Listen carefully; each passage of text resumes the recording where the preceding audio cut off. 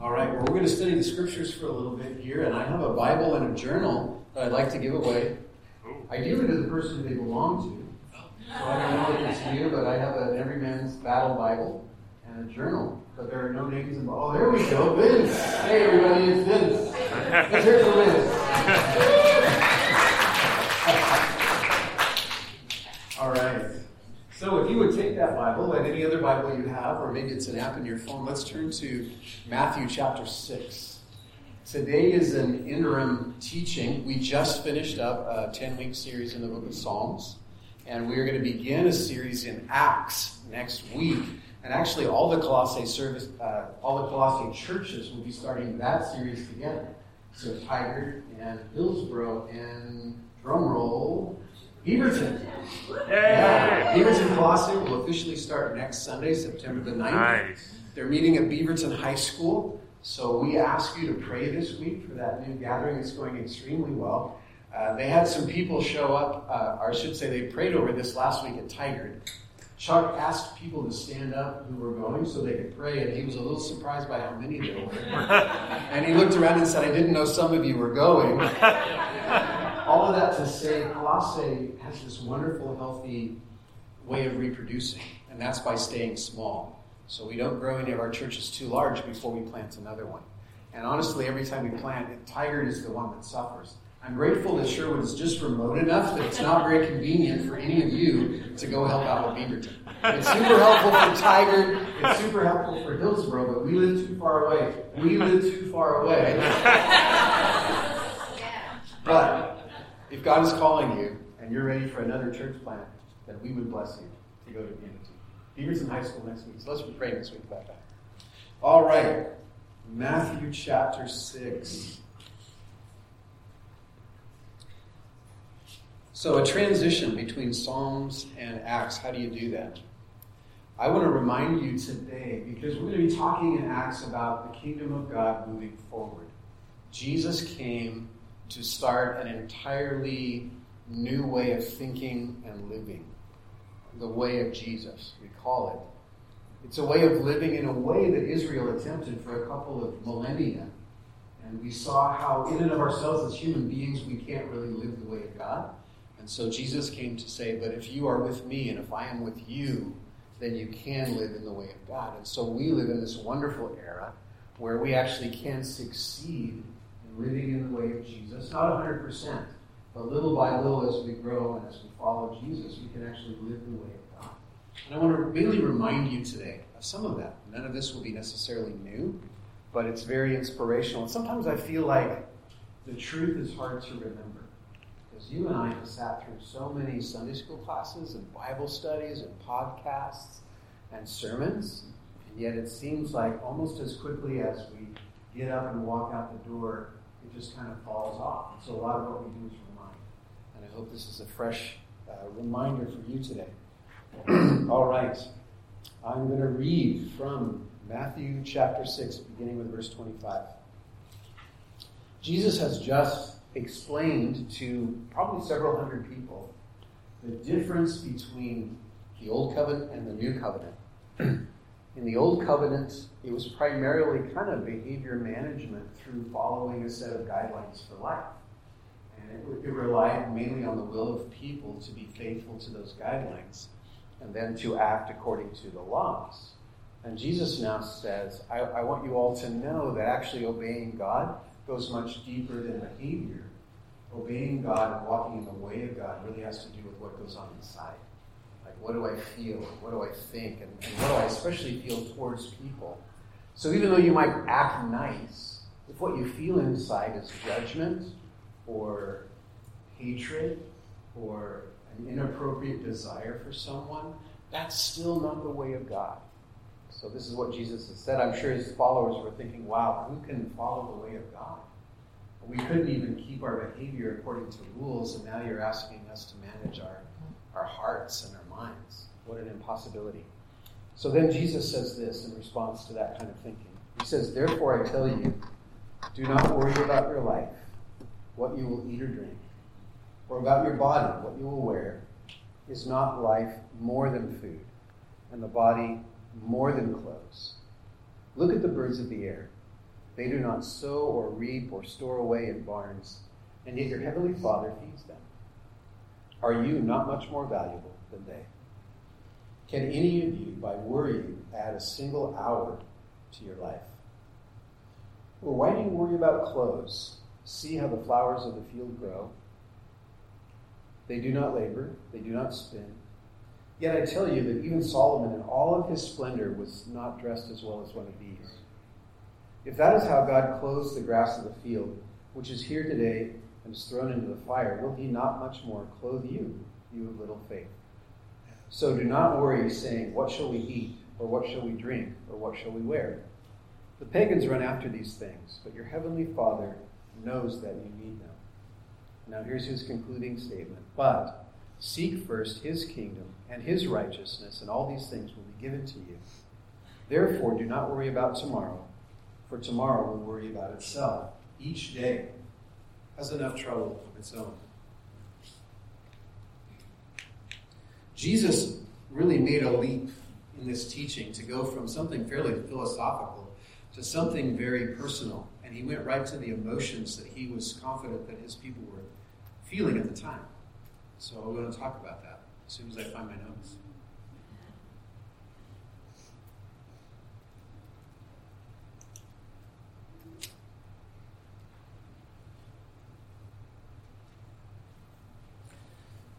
There's so many things that I can say, and there's so many directions that we could go. And so I want to take a very thin line today in what I want to talk about. And what I want to talk about in light of the Scripture and out of the Scripture was this idea of the kingdom of God, and actually under the idea of economy. The Scriptures say, the dictionary says, economy is the wealth and resources of a country or region, especially in terms of product and consumption of goods and services, or careful management of available resources.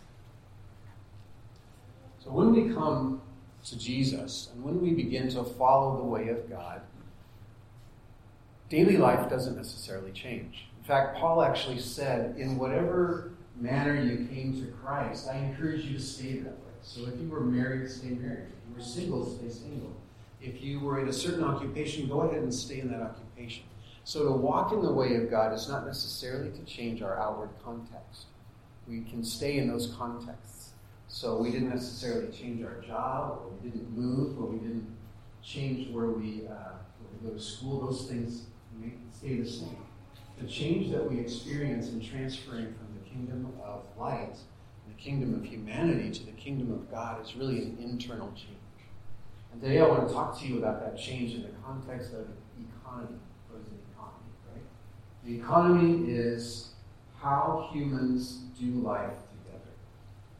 This passage says you cannot serve God and money.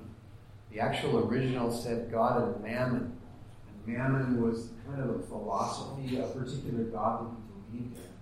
And in that philosophy, and it's true of us, I would say we have kind of a money-based philosophy of how we live life in this country.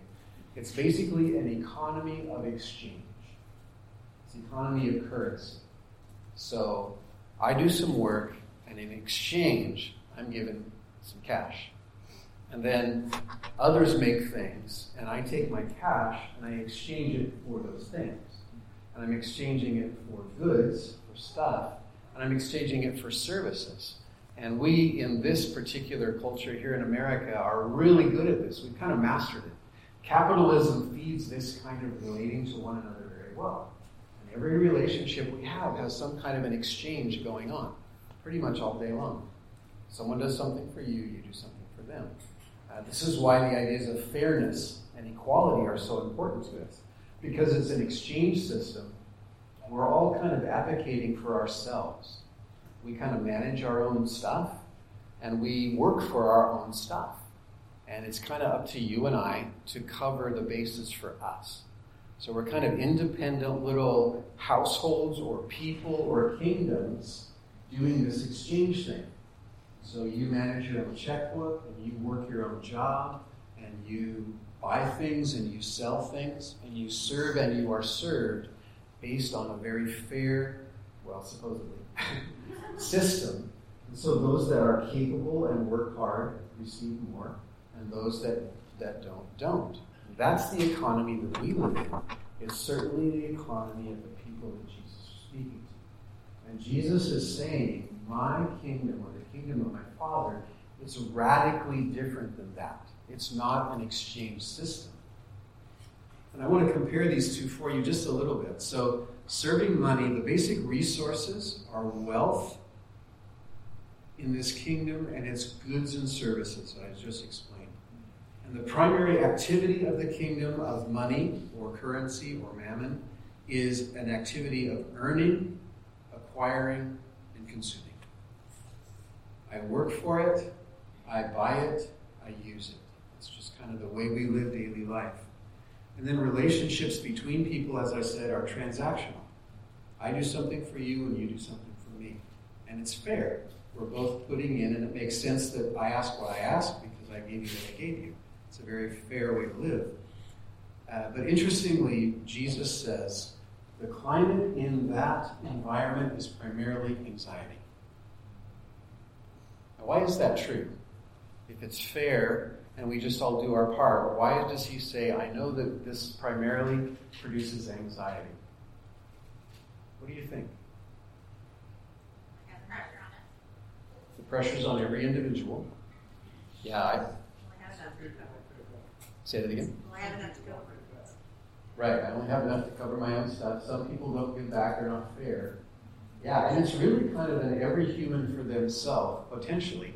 Now, fortunately, we're nicer than that generally, except maybe on Black Friday, so that we're polite when it comes to what we do. But really, every single individual has to kind of advocate for themselves. And so it's just natural humanly to say, I'm going to try to do a good job for me. And then maybe we get married, or we have other people in our household, or we have children, and then it's us. But it's still, the economy is, I got to take care of us because nobody else is necessarily looking out for us. So it just seems fair that I work mainly on me and mine. But if we all do that, it'll work out fine because it'll be fair. But the challenge is life is not very fair. And so some of us have incredible abilities to be successful in this system. Some of us are not very good at it at all. Some of us enter into hardships in our life that really damage our ability to be a part of the system, to be courageous and to be energetic and to be faithful to a good job. There's just so many complexities in broken, corrupted human life that the system actually really favors those that are highly healthy, that have just innate natural gifts. And it really disfavors those that are challenged. And then in relationships where perhaps a person wasn't well equipped as a human through poor parenting or through abuse, there's tremendous crippling to be successful in this system. And so the system results in a tremendous amount of anxiety. And I think we could all say that in general, when people ask us how we're doing, we usually talk about our anxiety factor and what's making me anxious or what I've been through. And I think it even for us as Christians creates this time where sometimes I can't wait till Sunday, or I can't wait till Friday night, or I can't wait till Saturday to get some relief. We talk about living for the weekend, and that means a lot of things, whether you're a Christian or whether you're a partier. It means the weekend has something in it that I love because I get out of this anxious process of buying and selling, exchanging life, doing life. And there's time to relax and to party and to have fun together. So those are the two contrasting economies of serving man and serving God. So let me go over with you now what it means to serve God. Same kind of factors we'll go through. So the wealth and resources of the kingdom of God are what? Relationships, which actually means God and people. So the most valuable commodities in the kingdom of God is God himself, Father, Son, and Holy Spirit, and people. Those are the values in this kingdom. So not things, not goods, and not services, but God and people. The activities of this economy aren't exchange. What are they? There's a lot of ways to say this. Sorry? Giving, yeah. That was in contrast to the idea of exchange, right? Like I might actually offer something and then not go, okay, it's your turn. But actually giving. Here's one way to say this that I think encompasses a lot of things. And I would say that the kingdom of God, the activity of the kingdom of God, is primarily about order and beauty and abundance. So order is that God has taken people and He's created some order, and we call it family. So He created parenthood and children, and He created all these external relationships of aunts and uncles and grandparents. He created some order that allows humans to flourish from the time they're born through their young adult life. There's also order in friendship. There's order in, there's just so many ways that there's a sense of order that makes sure that all of you are well-resourced. That every one of you have a few people in your life. Because the valuable things in the kingdom of God are people. And God wants every one of you to have people. And so mom and dad, a brother, a sister, a friend, a grandparent, all of us should be resourced by the order of family. Does that make sense? The other thing here in the kingdom of God is the kingdom of God is not as practical as the kingdom of man. So it has something you could almost consider frivolous, and it's called beauty. And so in this economy, God is always looking for beauty to happen. So when you think of creation, He created an abundance of resources to live a beautiful life. And says, take these resources and create gardens. And there's going to be more than enough. You know, it only takes one zucchini plant to feed 20 families. There's going to be more than enough that we can all share. But I want you to create beauty of it. Let's make our gardens beautiful. Let's create art. The economy of America doesn't really, when you think about what's happened in our school systems in the last few years, as money has become less available, we've gotten down to the classes you need to take to be successful in a currency-driven economic system. So we're going to cut out music, and we're going to cut out art, and we're going to cut out blue-collar job skills, because those are peripherals. What we need is you all to be successful in school, to get a job, to make money, because that's how you survive, advocating for yourself in this economy. God is saying, yeah, I'm not doing any of that. I'm just creating order and beauty and abundance. And this is what the kingdom of God is like. And God has asked us to make a shift from the kingdom of money or currency or exchange into the kingdom of order and beauty and abundance. But without changing jobs and without moving and without changing friends. So it's an internal mindset and a way that He's called us to function. And it's a mindset that brings peace rather than anxiety. So if a community agrees, let's transfer our economy from an exchange economy to a grace economy. From an exchange economy to a God economy. Let's live in this place of order and beauty and abundance, not in this economy of fair exchange. And believe it or not, I think I've explained where we are at. I think we are moving in this direction. The challenging thing is that God said through Jesus in Matthew 6, you can't do both.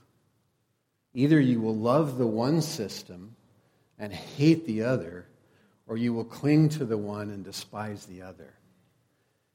And yet I feel like we do try to do both. And there definitely needs to be some kind of a transition in life. We can't go dead start and stop from one economy to the other.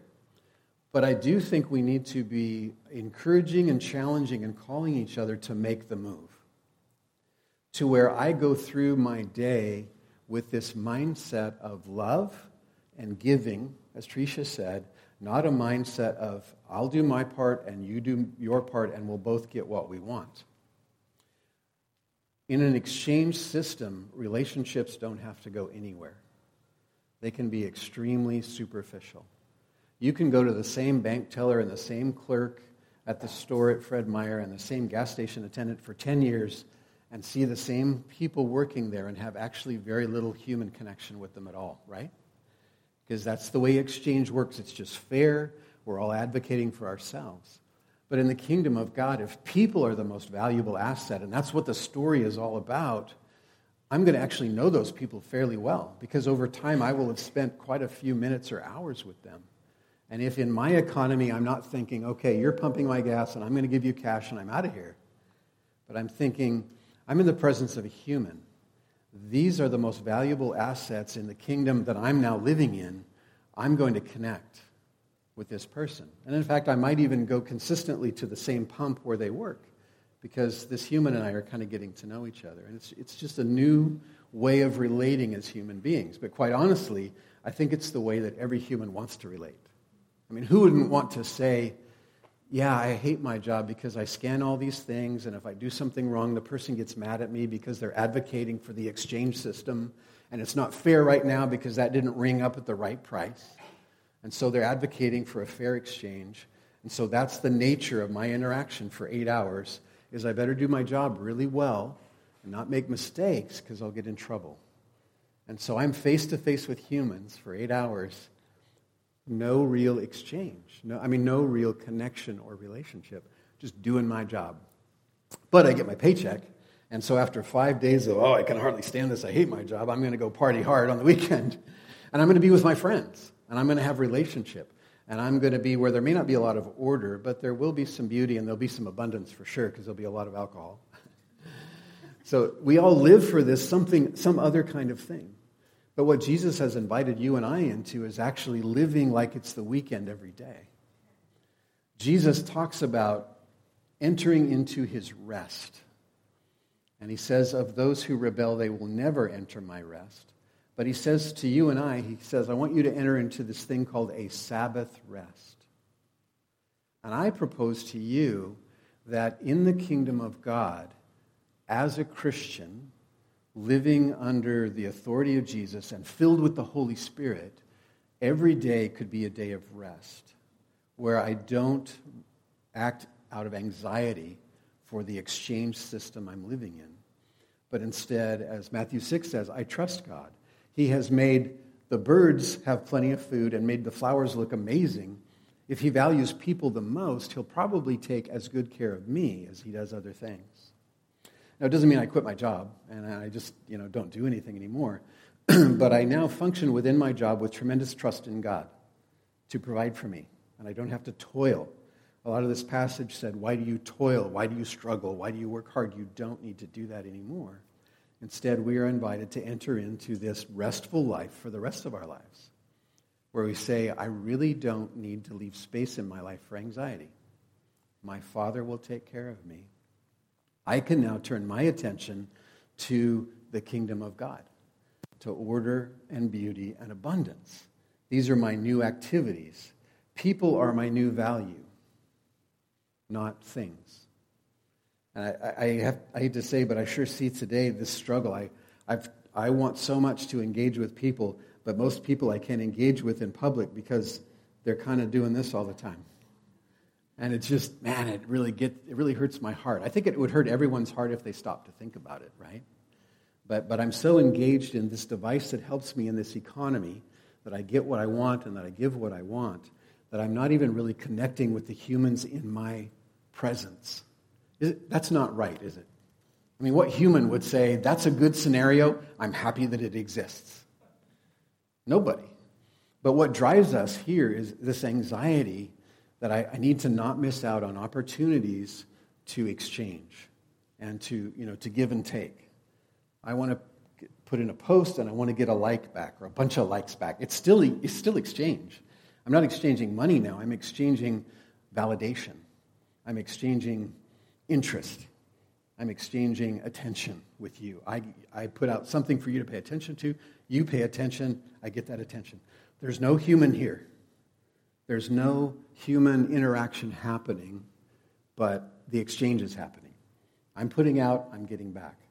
And our bodies were created to foster whatever we value. And so if I say with my body, I value this kind of interchange, my body says, well, I will help you with that. And I will give little dopamine and stuff here and there that will make this system work even better. And so we can condition our minds and our hearts where our body will say, if this is what you value, I'll help you, and I'll make you really good at this. But if we make this transition to say, what I really value is people, what I really value is relationships and human connection, your body will assist you in that as well. It's whatever you train it to do. But the sad thing, and what I'm getting at right now, is when we so consistently for such a long time value this economy of exchange, we get our bodies in a really good rut to where we can run in that forever on autopilot. And Peter prayed this morning about, God, let us not be on autopilot today, but let us be fresh and new. And that's what God is offering to us, that we would step into freshness and newness. So, you're all shaking your heads. You're all agreeing with me. I think we're on the same page. What can we do today as Colossae Sherwood moving into the fall to more completely make this transfer from this exchange kingdom to this life-giving kingdom of God? And I just have two things in mind as I help lead this community and think it through that I want to share with you. And one is,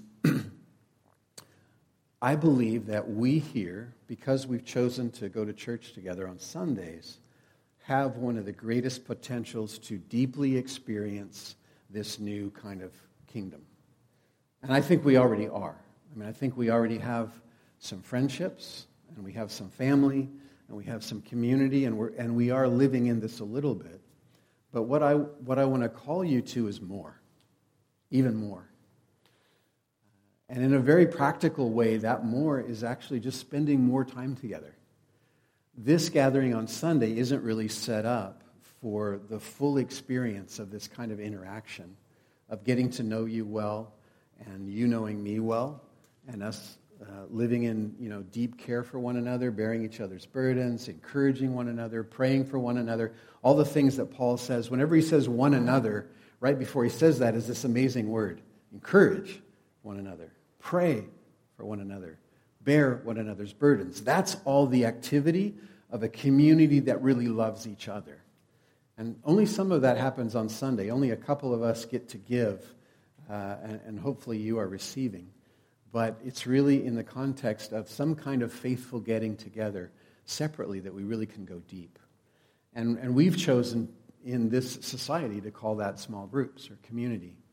And that's just one way. I'm not saying it's the only way, but it's really the most practical way that we can create space in our weekly lives to go deeper with people that we trust and people that we know share these kingdom values that I was talking about.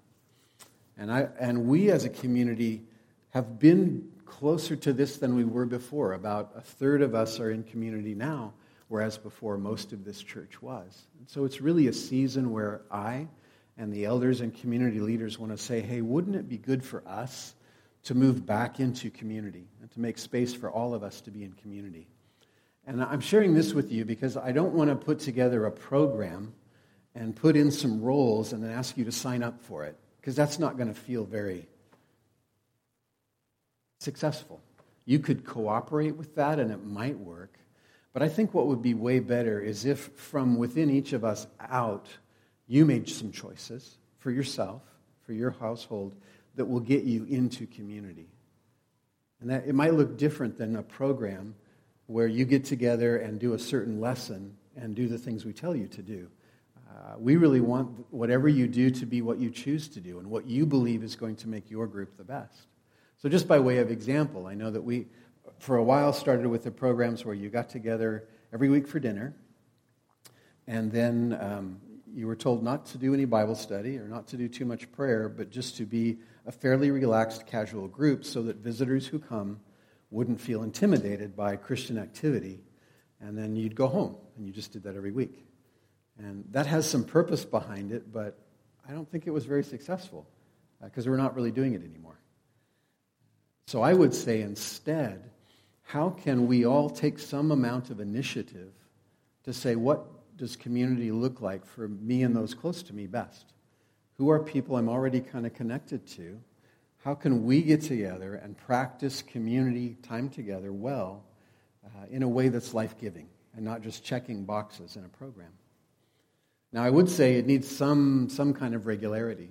I would say some things that we do need that are obvious as places to meet, because it's going to be not here, not in this group of 100, but in small groups of 12, and meet in homes. So that's kind of that anyone ought to say, yeah, that's probably the way we're going to do it. So what does that mean? We need host homes, people to say, hey, my place will work. And then I think the other thing that we need is some people that will agree together that, hey, I'll be in community with you. So we kind of need to group up in some way. And then I think the last thing that we need is a sense of rhythm. Like, how often are we going to do this? And what are we going to do when we get together? And this is where the variety needs to come in. it happens every week, and every week this is what we do. That's not very life-giving. That's ordered, but it's not beautiful or abundant. And so I would say to you to think outside the box. I can say this, Tigard has also figured out that the old way of doing community wasn't very life-giving. And so here's the rhythm that they're actually all doing. All their communities meet together every other week for a family dinner. So say first and third week of the month. And then on the second and fourth weeks, they actually meet with gender-specific groups. So like on the second week of the month, the men are taking care of the children and the families, and the women are together and out doing something. And then on the fourth week, they trade roles. And the women are with the children, and the men are out doing what they choose to do. So what I'm saying is, the rhythm is up to the group. What you would choose to emphasize in the group is entirely up to you. Right now, the Kreitzers and the Wallies have a community, and one of the great values for them is actually going deeper in the Word, and so one of the primary things they do is study together, and they all love it, and it's exactly what they want. But others of you are different. I know the Bascom community, one of the highest values for them is caring for one another, bearing each other's burdens, and praying. And so that's what they emphasize after their meal is they gather around and share what's going on and pray for one another. For another group, it might be service. You know, we all live around the YMCA, and so we love to serve. The Lewises are certainly a family like this, where service for them is their wheelhouse. So I'm sure in their community, they're offering their community opportunities to serve. So we can do kind of whatever we want, but I think the great value is if we value people and we want to go deeper in relationship, community is a great way to do it. Where we can, and we need to kind of be disciplined. You know this isn't going to happen spontaneously. How many of you have said, I want to have some people from the church over and get to know them better, to yourself? Have any of you thought that? And how well is it going? It's going really well, and I'm faithful to it. Yeah, it's a wonderful intention. But to make it happen, it needs some kind of order, right? Some kind of commitment. And that's really what community is all about. The last thing I want to encourage you as we move forward into the fall is to discover, if you haven't already, what is your personal calling. God has created all of us with something unique, and maybe more than one thing, some things that we love and that we're really good at. And this is another way in which we can live in the order and the abundance and beauty of God's kingdom, is for you to find that and for you to do that. Because that's where we really come alive. Paul talks about spiritual gifts, that God has distributed all kinds of different gifts to people. That might be what we're talking about. Or it might be a passion that you have, something you just love. But what is it? Because if we in community can find those things and do those things, they will take us a long way to fulfilling the kingdom of God. And here's some examples of this. So about 4 months ago, Jessica Johnson came to me and said, I'm a part of a gospel singing group, and we are doing some concerts, or a concert this summer, and this is her passion. She loves to do it. I think it's her calling, because Jessica lives a very full and busy life, but this is something she'll make room for, and she'll sacrifice, and she'll go to rehearsals, and she'll do the work of emails and setting things up. And so as a church, we want to affirm your calling, and we said, let's do it. This is your idea. This is your passion. Let's make it happen. And that's how Praise in the Park happened, because her vocation is worship in music. That's what she's called to. That's what she loves to do. And we as a community said, we love your vocation. We'll get behind you. Let's make it happen. Jane Wally has... Jane, how would you describe your passion? What is it about mending the soul that is so life-giving for you?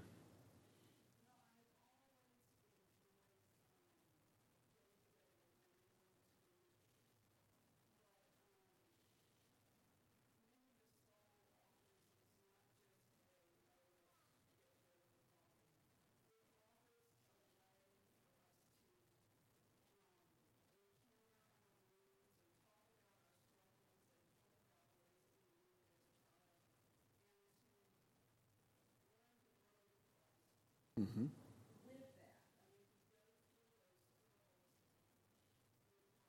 Right. Yeah, and to you in particular. See, this is Jane's calling. Jane is called to be a healer, to be an emotional healer, or to be a part of emotional healing. So when there's an opportunity to go that direction, you're like, I'm on board, what can I do? And you've been trying to recruit others to join you for a year now, and that's happening. And we've been a part of that, and we've tried to connect with you, women who would want to be a part of that. So that's your calling and vocation. So I'm saying all this to say, one of the things that deeply helps us engage the kingdom of God is to figure out our vocation.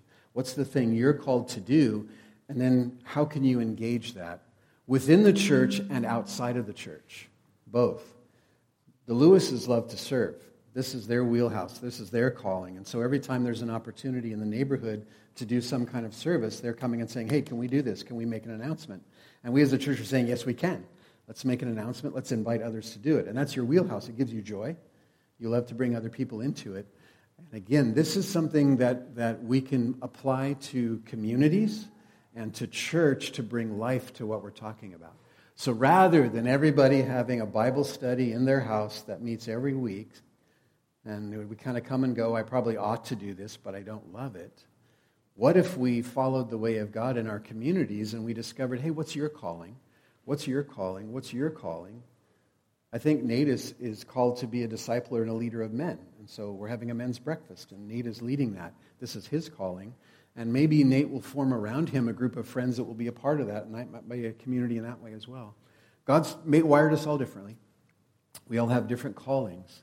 But I would ask yourself 2 questions as we take away from this message is, am I as deeply in community as I want to be, and I have time for, or do I want more? And if I want more, how do I do that? What does that look like? And you have resources here to do that. And number 2, what is my calling? What am I uniquely gifted to do? What am I passionate about that I can really go after? And can I engage other people around me from my church and from my family to go there with me? And I believe walking around has maybe not been a good idea today. But we'll work on it. I'm so much more comfortable this way. But I would ask you to consider as we go to worship and as we pray, and just especially throughout this next week, to ask, am I as deeply involved in the community as I want to be? If you are, great. But if you want more, I would encourage you to take some initiative to pursue more. We'll provide some framework and some houses and stuff, but pursue more. And then number 2, am I really living into something I'm called to right now? Am I experiencing life because I'm living out the calling that God has given me? And just see where the Holy Spirit leads as you do that. Peter, you're going to come up and lead us in worship? We're going to have lunch after this, by the way, but I want to remind you of one thing. I really believe that God loves this community. And I am watching tremendous favor from God on this community. I believe that we have God's favor as a community. He keeps providing for us. He keeps working things out that don't seem like they're going to work out. When we gather, there's a strong sense that the Holy Spirit is here. And it's not in the level of skill of the preacher or the worship leader. You're not gathering here for skill. You're gathering here for real connection and real faith with God and other people. And that's who we always want to be as a community, as a community that gathers in Jesus' name. And I just feel like that's happening. And do you agree with that?